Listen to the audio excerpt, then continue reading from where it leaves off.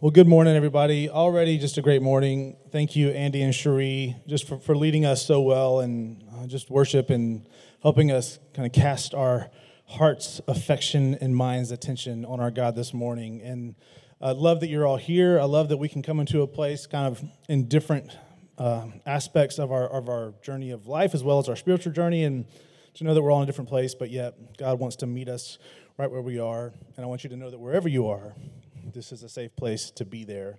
And so I pray this morning that we're able just to bring all of our understandings to the truth of God because it is good and it is worth our lives. So,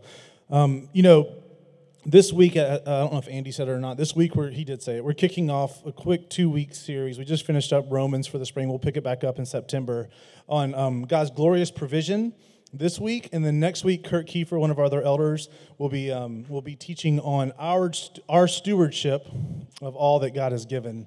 So it's a really, I think it's a great kind of 2-weeker and really important for us. And when we think about this idea of God's glorious provision for us, we're kind of asking this question and looking into, what God provides for us and what we do with what he provides. That's really these 2 weeks. What does God provide for us, and what do we do with what he provides? And these may be familiar topics, whether in term, like you're used to these terms of provision and stewardship, or just in the fact that we have to kind of make choices about what we do with what we have. So this is probably a familiar topic, but it's also a pretty difficult topic for us to kind of navigate.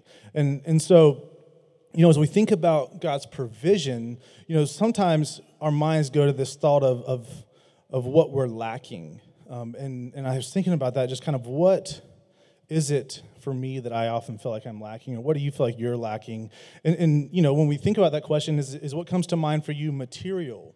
The material things, which is where we often kind of start when we think about provision, and specifically God's provision, the things of job, of money, of kind of the comfort of life, the comfortable living, having a house over our heads, having enough sustenance, having space to kind of recreate and have fun. Like all those things are kind of the comfort of life. Do we have enough margin to breathe with what we have? These tangible material things. But obviously when we think about God's provision, it also goes beyond that. It goes further than that. Is the thing that you're lacking a sense of belonging, of relationship? Do you have people around you that you feel care for you? Is that the need you feel is not met? Or do you have someone to care for? Is that the need you feel is not met? Or is it some kind of emotional stability, mental emotional stability? Is that what you're lacking when you think about what God provides? Or is it that spiritual vitality and wholeness that we feel this longing to turn to God for? Those are all things, when we think of God providing for us, those are things that come to mind. Those are things that should come to mind because those are things that he provides. So that's what we're going to kind of dig into. That's why this is difficult, because we talk about God being a good God and a providing God, but yet we feel so much kind of shortfall of what we need. So that's where we're at today. We've all felt the press kind of from the gap of what we feel we need and what we actually have.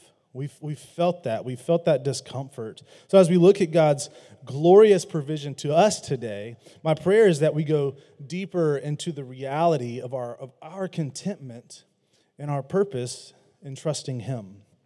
So there's kind of that's our setup for the day. I'm going to pray for us, and we'll jump in and get rolling. God, we love you. We thank you for a chance to gather this morning as people along the way, Lord, to gather around faith, whether we are those who have surrendered and confessed Christ as Savior and Lord and have found that redemption and life in you, or those who are kind of, seeking and asking questions. And Lord, we just want to surrender and kind of bring our understandings to you this morning. We thank you that you welcome us as we are, and every one of us you promise not to leave there, but to bring us to the fullness of purpose of what you created for, what you created us for, as you created us in love for your glory, God. So Lord, just now work in this time, speak through me, speak in spite of me. Lord, take my words, catch them on fire by your Holy Spirit, Lord, that we can not just learn something for our intellect, but also be transformed more into your likeness, God. And so, Lord, we love you. We surrender this time to you. Be glorified in Jesus' name. Amen. Go ahead and open your Bibles to Philippians 4:19 to be specific. If you don't have a Bible, we'll have the stuff on the screen. We'll have the scripture on the screen. You can also look under a chair near you. There's a Bible there. You can use that. If you don't have a Bible, please take that with you. That's our gift to you. And we also use the YouVersion Bible app. You can click on More at the bottom right. You'll see events pop up, touch events, and then there'll be a Bridge Montrose thing there. And there's all this text and some questions there to help you in further study. So there's a few ways that you can follow along today. But Philippians 4:19. And so like I said, we have felt the press of the gap, of that gap where we feel that we see what we need, but yet we don't feel like we have what we need, right? So our answer to that tension is our thesis passage for today. And it's this passage of Philippians 4:19 through 20. And it says, "And my God will supply every need of yours, according to his riches in glory in Christ Jesus. To our God and Father be glory forever and ever. Amen." I'm going to read it again because it's just that good. Like Andy said, "And my God will supply every need of yours, according to his riches in glory in Christ Jesus. To our God and Father be glory forever and ever. Amen."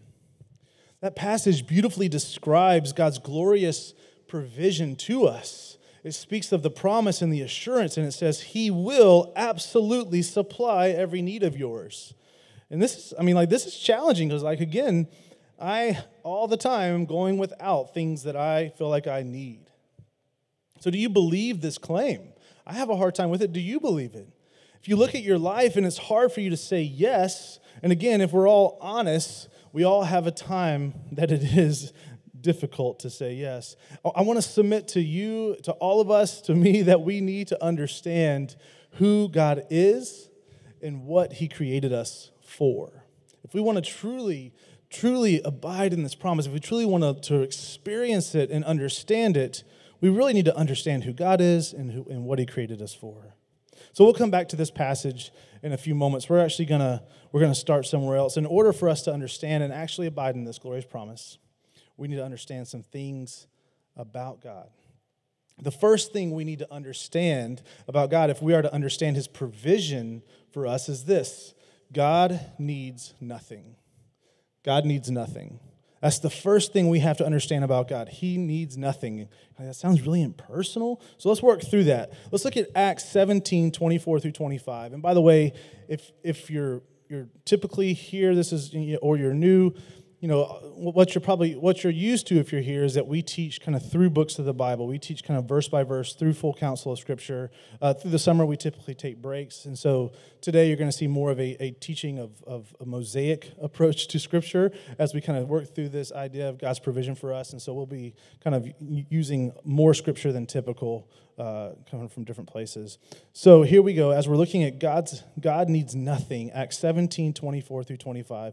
It says this: "The God who made the world and everything in it, being Lord of heaven and earth, does not live in temples made by man, nor is He served by human hands as though He needs anything, since He Himself gives to all mankind life and breath and everything." So what we see is this about God. God is fully satisfied in who He is in every way. He is fully sufficient for Himself. He needs nothing. We look around us and we look at the world, and we may say the same about some people. That we see some people that seem to be self-sufficient, and those people may say the same about themselves, that they're satisfied, they've achieved it, their hands have done it. The big difference is that they did not completely provide for themselves. Yes, there are some people that are very independent and very successful and have a lot and have done a lot by their own discipline and their own work and their own talent, their own knowledge, their intellect.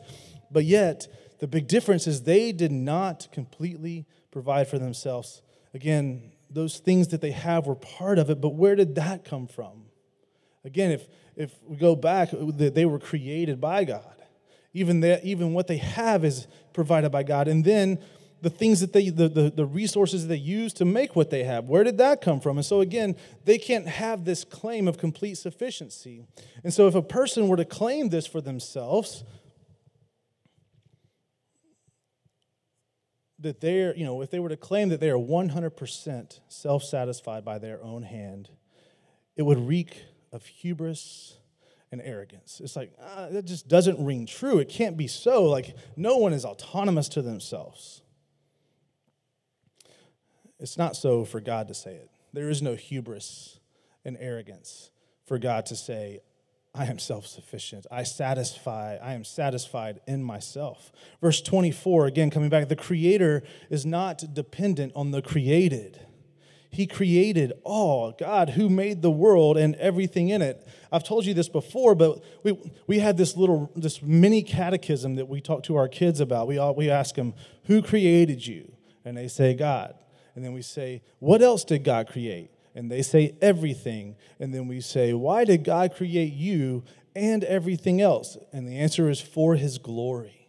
And so again, like God created all things. He created everything in the world. And so therefore, the Creator doesn't need something from the created. The Creator is the Creator.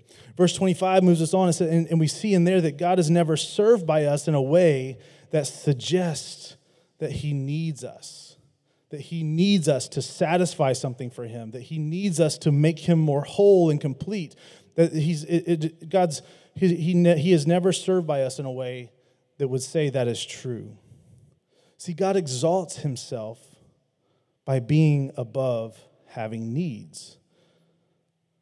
So unlike the person who claims they are totally self-made, self-sustaining, and self-satisfying, when God reveals himself in this way, it is not arrogant because it is absolutely true. He is God. He is complete. He is sovereign. There is none like him. He is holy. So it's absolutely true. There's no one like him. There was no one worthy. Verse 25 also calls us to this characteristic of God. God is fundamentally a giver. And here's a good word, not a needer. Right? God is fundamentally a giver. And wrap your head around that.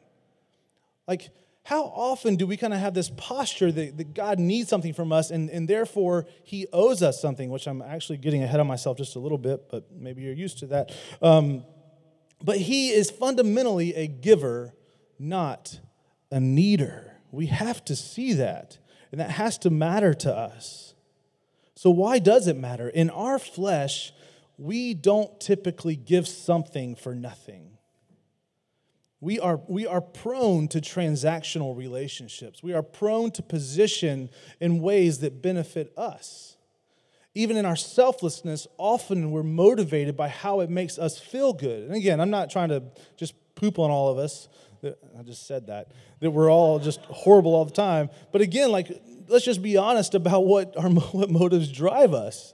And again, in that is freedom. And again, let's just remember what we taught a few weeks ago. There is no condemnation for those who are in Christ Jesus. Let's just remember that, pulling back to Romans 8. But again, at the same time, we have to be honest about what we see in ourselves. We are prone to transactional relationships. And maybe you've heard this kind of quippy thing said before. God created us in his image, and then we went and returned the favor and tried to create him in ours.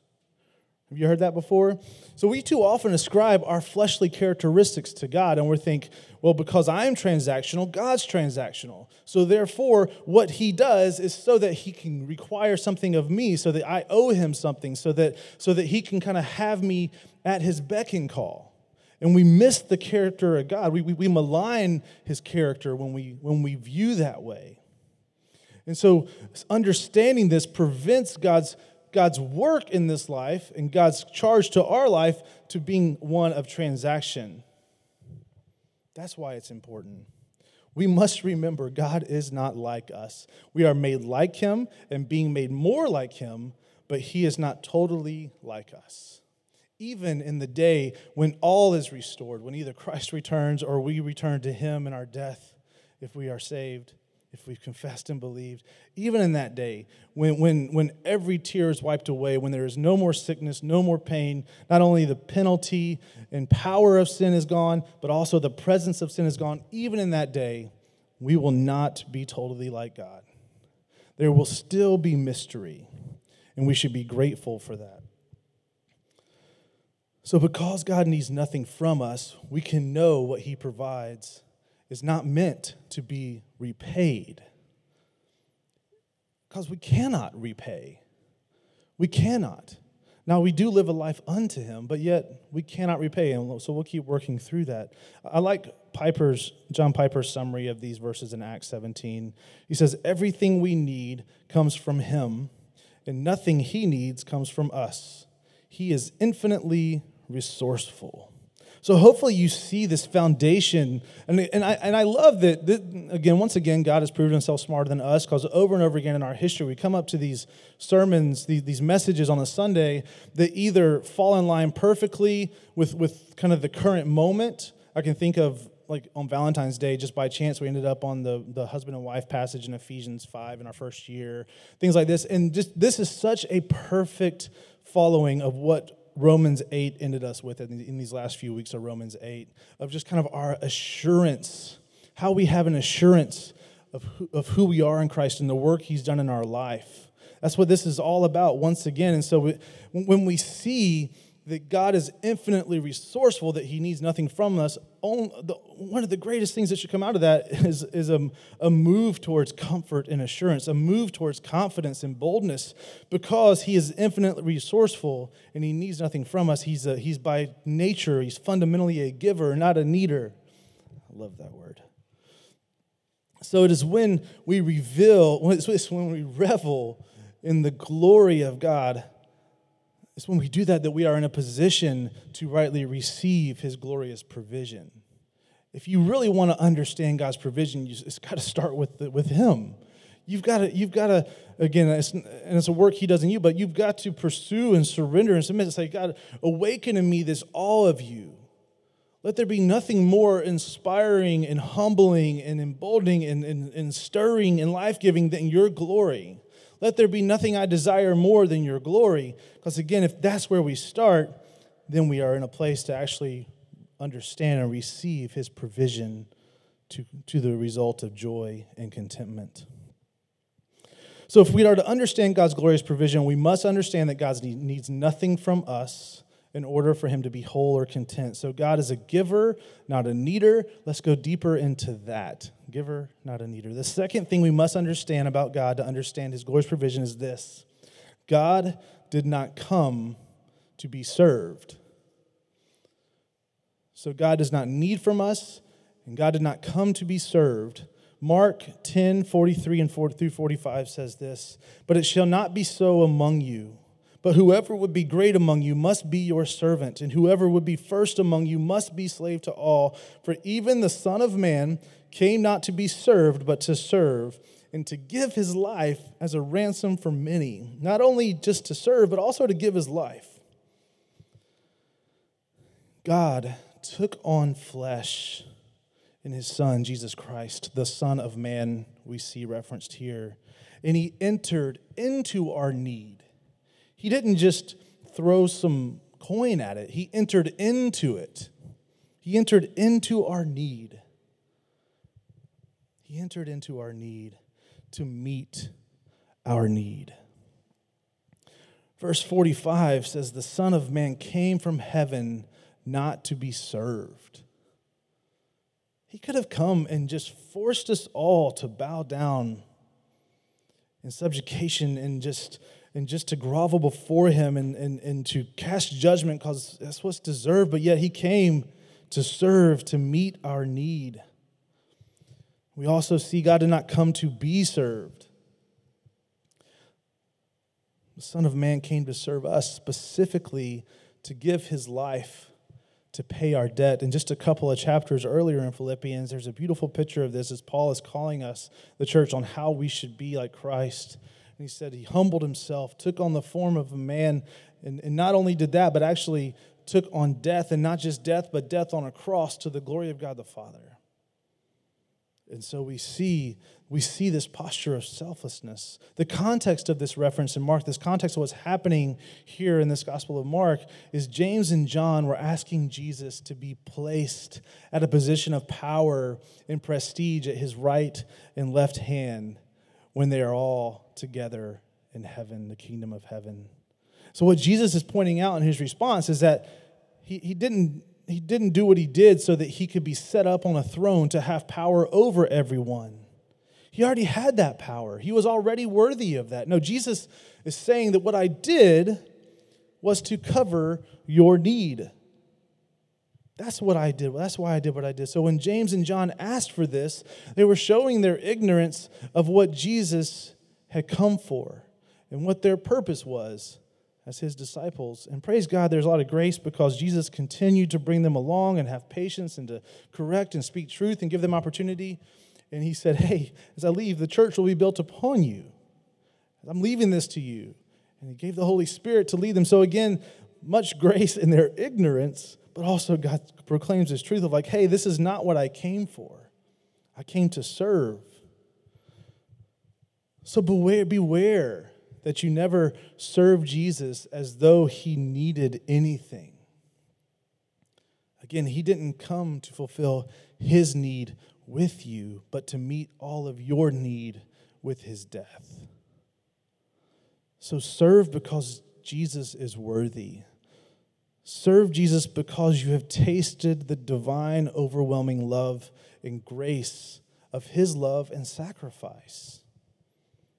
We must remember the nature of God in that he is totally satisfied, as we said, in himself, and is by nature a giver, not a needer. So here we see that Jesus came to serve, not to be served. He came to satisfy all of our need. And then he left us with this opportunity to serve as he did, to meet others' needs.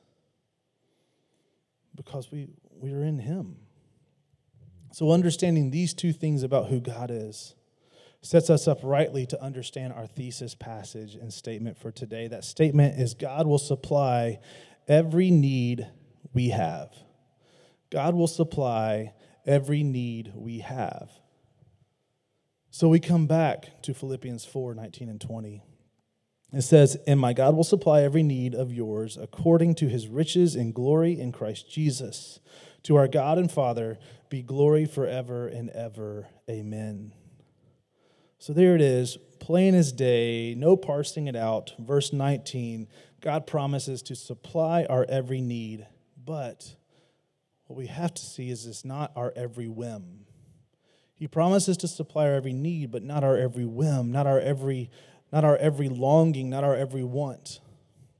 When we understand the character of God and understand the posture of Jesus in which he came, we see that we as God's creation, which he created for his purpose, that we have been redeemed in Christ and for Christ. When we see these things, we start to see that there is a vast difference between want or whim and need. There's a vast difference. So like I said earlier, we most often connect provision to material things, to money and things that money can buy, right? And we're often driven for the things that money can buy. Again, and some of them are like, there's a lot of good things that money can buy. It's not that money's not bad. Using money's not bad. Like, it's a gift from God and we should be grateful. But yet, when we elevate them to the things that satisfy, that's when we mistake what we want for what we need. I went and saw a movie just recently, and there was a preview. I wish I could remember the name of this documentary, but it's a preview for a documentary, and it's this documentarian kind of looking at the wealth culture in America. If anybody knows the name of it, throw it out. It looks really amazing, and they're interviewing all these people that are just like have exorbitant wealth. They've got it all, and they're talking about what drives them, and their overall. I mean, this is like, put out by media, by the world, and the kind of the statement is that stuff. What is it? Generation wealth. Yes, I don't know when it comes out. Do you know when it comes out? Oh, thanks. There's your starting point. I'll go see it. You can go see it with me when it comes out. But the general underlying message is like they're never satisfied. And there's this one soundbite right at the end by one of the people that she's following and kind of working with. And the guy says, and this is a bit of my paraphrase because I heard it and then I try to remember it later. but said this, it said, if you think money will bring you peace and get you everything you need, you have obviously never had money. And I was like, oh my gosh, I got to remember that. Because it was like 2 days ago. I was like, anyway. So, but it's just, when we think about provision and like wants versus needs, we go to that physical, tangible. We go to the things. This promise must go deeper than things, because what we all know when we're honest and what we see over and over again in story after story of life is that those things never satisfy. It's never enough. This promise also must go deeper than just comfort. We often put so much energy just to maintaining our comfort that we have a safe little space to occupy in our lives.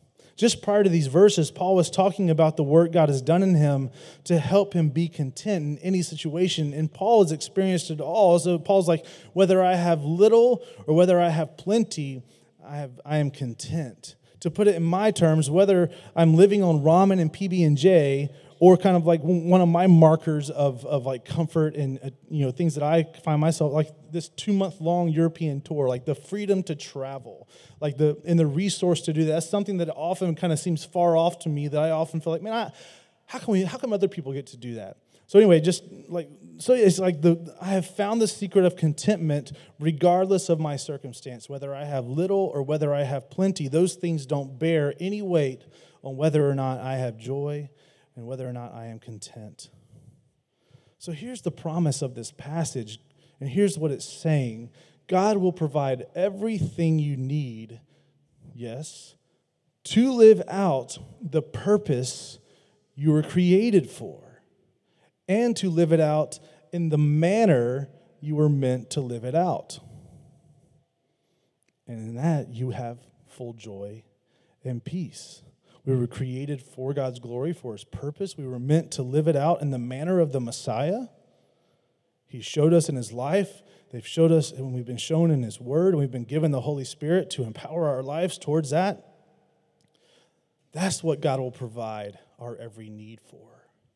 And in that is where peace, joy, comfort, security, and contentment lies. Everything we have is a gift from God. We don't receive anything we need apart from the sovereign grace of God. 1 Corinthians 4:7 says this, "For who sees anything different in you? What do you have that you did not receive? If then you received it, why do you boast as if you did not receive it?"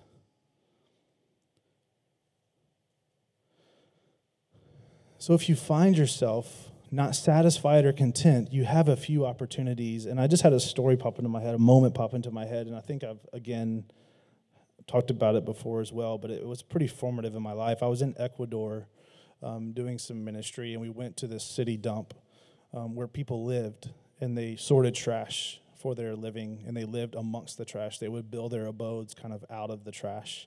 And we were setting up our evangelistic presentation, and I needed something to set the sound system on, and I see this broken down rickety table over there in the trash pile, and I go and grab it, and I'm setting up, and this lady emerges from the trash pile, and she's like, "Hey, I just want you to know I'm happy that you're using the table, but I just want you to know that that's my table, so please make sure to return it when you finish." And then I look up and I realize, like, it was her house. Like, I had taken the table from her house, and like she had walked out of this, like, tarps and pallets and stuff that kind of built their little shelter. And then as I got to talking to her, this woman was full of joy, the joy and peace of the Lord. She was a Christ follower, and she was like so content, and she started ministering to me. Like, I walked out, I was like, what is happening? I'm supposed to be here, like, bringing the life and light and hope of Jesus, and like, I've got everything to offer, because all these people are broke down and poor and unhappy, and all of a sudden she comes out, and she is just like dripping with grace and fulfillment and contentment and love. And I mean, the overarching message was, Jesus is all that I need. And I was like, oh my gosh. And so there's like the perfect picture of what we're being promised here. This contentment we're talking about comes when we see that the circumstances or what we have is not what ultimately satisfies. What can it profit a person to gain the whole world and yet forfeit their soul? Again, God cares for the heart. He takes care of our soul. He's wanting to redeem us and restore us. And He's not just wanting to make us comfortable and happy for a few decades. And so there's a promise of contentment and fulfillment, peace, joy, all of those things when we understand what we were created for. So if you find yourself not satisfied, there's a few opportunities. First is do some humble heart work. Allow the Lord to reveal if there is any area in your life not submitted to Him. Any area of sin, any area of idolatry. Surrender. Say, Lord, help make my way known to me. Help me know my way. And as He does, confess, repent, and set a course. Because if you're finding yourself just struggling to be content, it could just be because there's sin in your life. And that causes discord. And even if you're doing some good things and you're in some good places, just that is going to still that sense of contentment and joy. When I was 19, I was running from God because He was actually trying to call me to ministry. And I was so disobedient. I was denying it and disobedient to that good thing that it got to the point where I was truly doubting my salvation because I just had nothing tasted good. Every bit of pleasure in life was gone. And it was because I was disobedient, because there was a sinful posture of me saying no to what God was leading me to. And in the day that I surrendered my life to God's call on my life to ministry was just, and maybe even to a greater sense, just for whatever reason, than my day of salvation. 5 years prior. And it was because I just stepped into obedience. I stepped into God's will and surrendered and said, your way is better than mine. And it was amazing. And so again, so I would just say that's your first stop, is Lord, just make my way known to me. If there's anything wayward, if there's anything sinful, if there's any idolatry, reveal it to me and give me the courage and humility to surrender because I know that your way is better. And then also start with who God is. Dwell on who you are in Him and what you were created for. Ask this question: what is it that you don't have right now that would prevent you from living out the identity and purpose given to you in Christ as you were created for by God? Is there anything that you don't have that could prevent that from happening? It is so core. Is there anything that you could be without that would prevent you from doing that? And I just give you a quick illustration to show you a picture. There's nothing that I could have or not have that would help me or hinder me from living out what it is to be Amber's husband. I am Amber's husband. There's been a covenantal commitment, and I am Amber's husband. There's nothing, whether we were to lose everything or gain everything, none of that would add to or prevent me from actually living the way God intended for me to be Amber's husband. It's a matter of identity. It's a matter of a work done unto me. Me being married informs how I navigate my circumstances, not vice versa. It's the same thing. You being redeemed in Christ, reclaimed as His creation and restored into His image, that informs how you navigate what you have and don't have. We were created by God out of His love for His glorious purpose, and He's restored us in Christ. We are adopted as sons and daughters. We're made co-heirs with Christ to the glorious riches of His grace.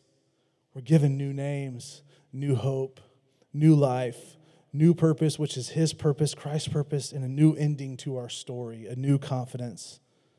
We live in a beautiful yet fallen world where trial and pain will come. It's a guarantee. God provides all we need to live as those who know and experience all of the above to be true despite whatever happens. So that's what we see. That's why we see what we see in verse 20. Verse 20 ends with worship to the God who provides for us. The more we recognize the glory of God, the more content we will be.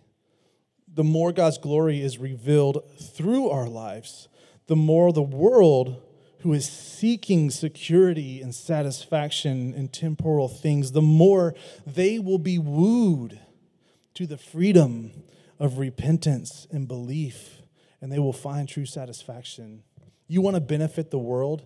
Yes, use the work of your hands, but pursue being in awe of God. Pursue the person of God.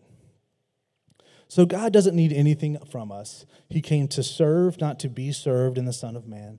And he promises to satisfy all we need according to the riches in Christ Jesus for his glory.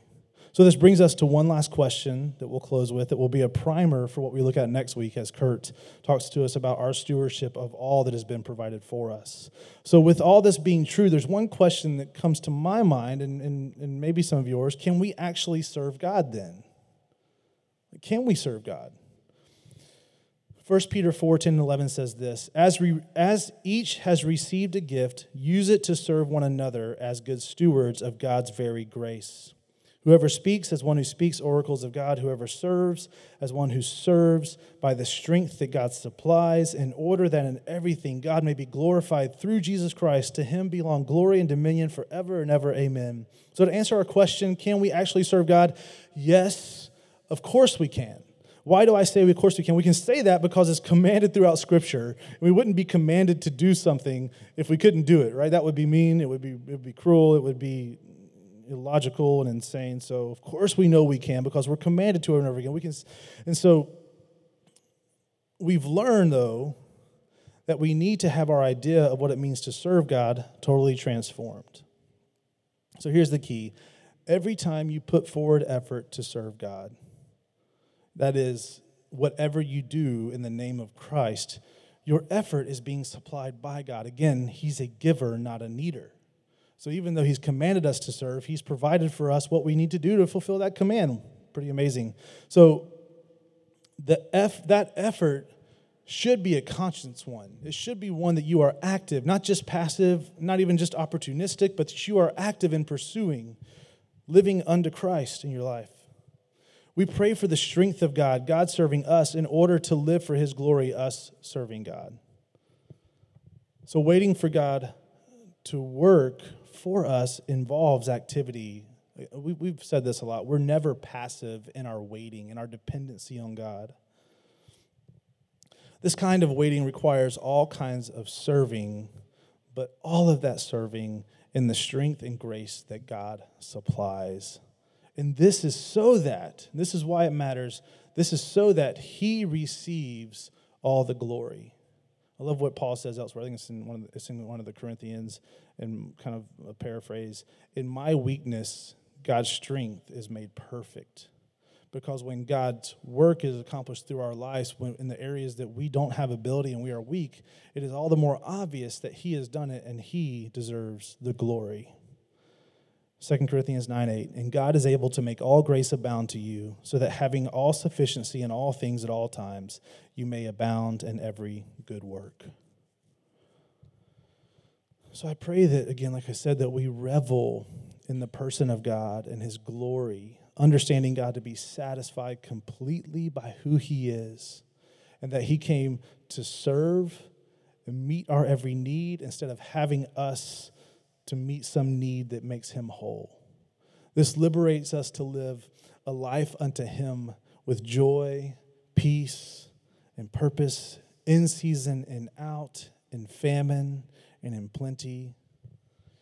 Even as we serve his purpose, he provides all we need. So there's an invitation. It's just come to God and be satisfied. He has promised to do so. As the deer pants for flowing streams, so pants my soul for you, O God. My soul thirsts for God, for the living God. When shall I come and appear before God? Let us long like that, and let us be satisfied in what he provides for his purpose in our lives. So God, we love you. We thank you once again for your love for us. We thank you how you showed us that love so greatly in Christ. We thank you for this promise that you will supply our every need, God. You will supply our every need, Lord, according to your riches in glory in Christ Jesus. And Lord, that it's unto you And Lord, we pray that through this life you would be glorified. So let us remember now the body that was broken, the blood that was shed, the life that was laid down and raised again, and that it would be our joy that we are invited to lay down our life and find new life and hope and full contentment and satisfaction in you as given in Christ. So Lord, work in this time. Give us unity in Jesus' name. Amen.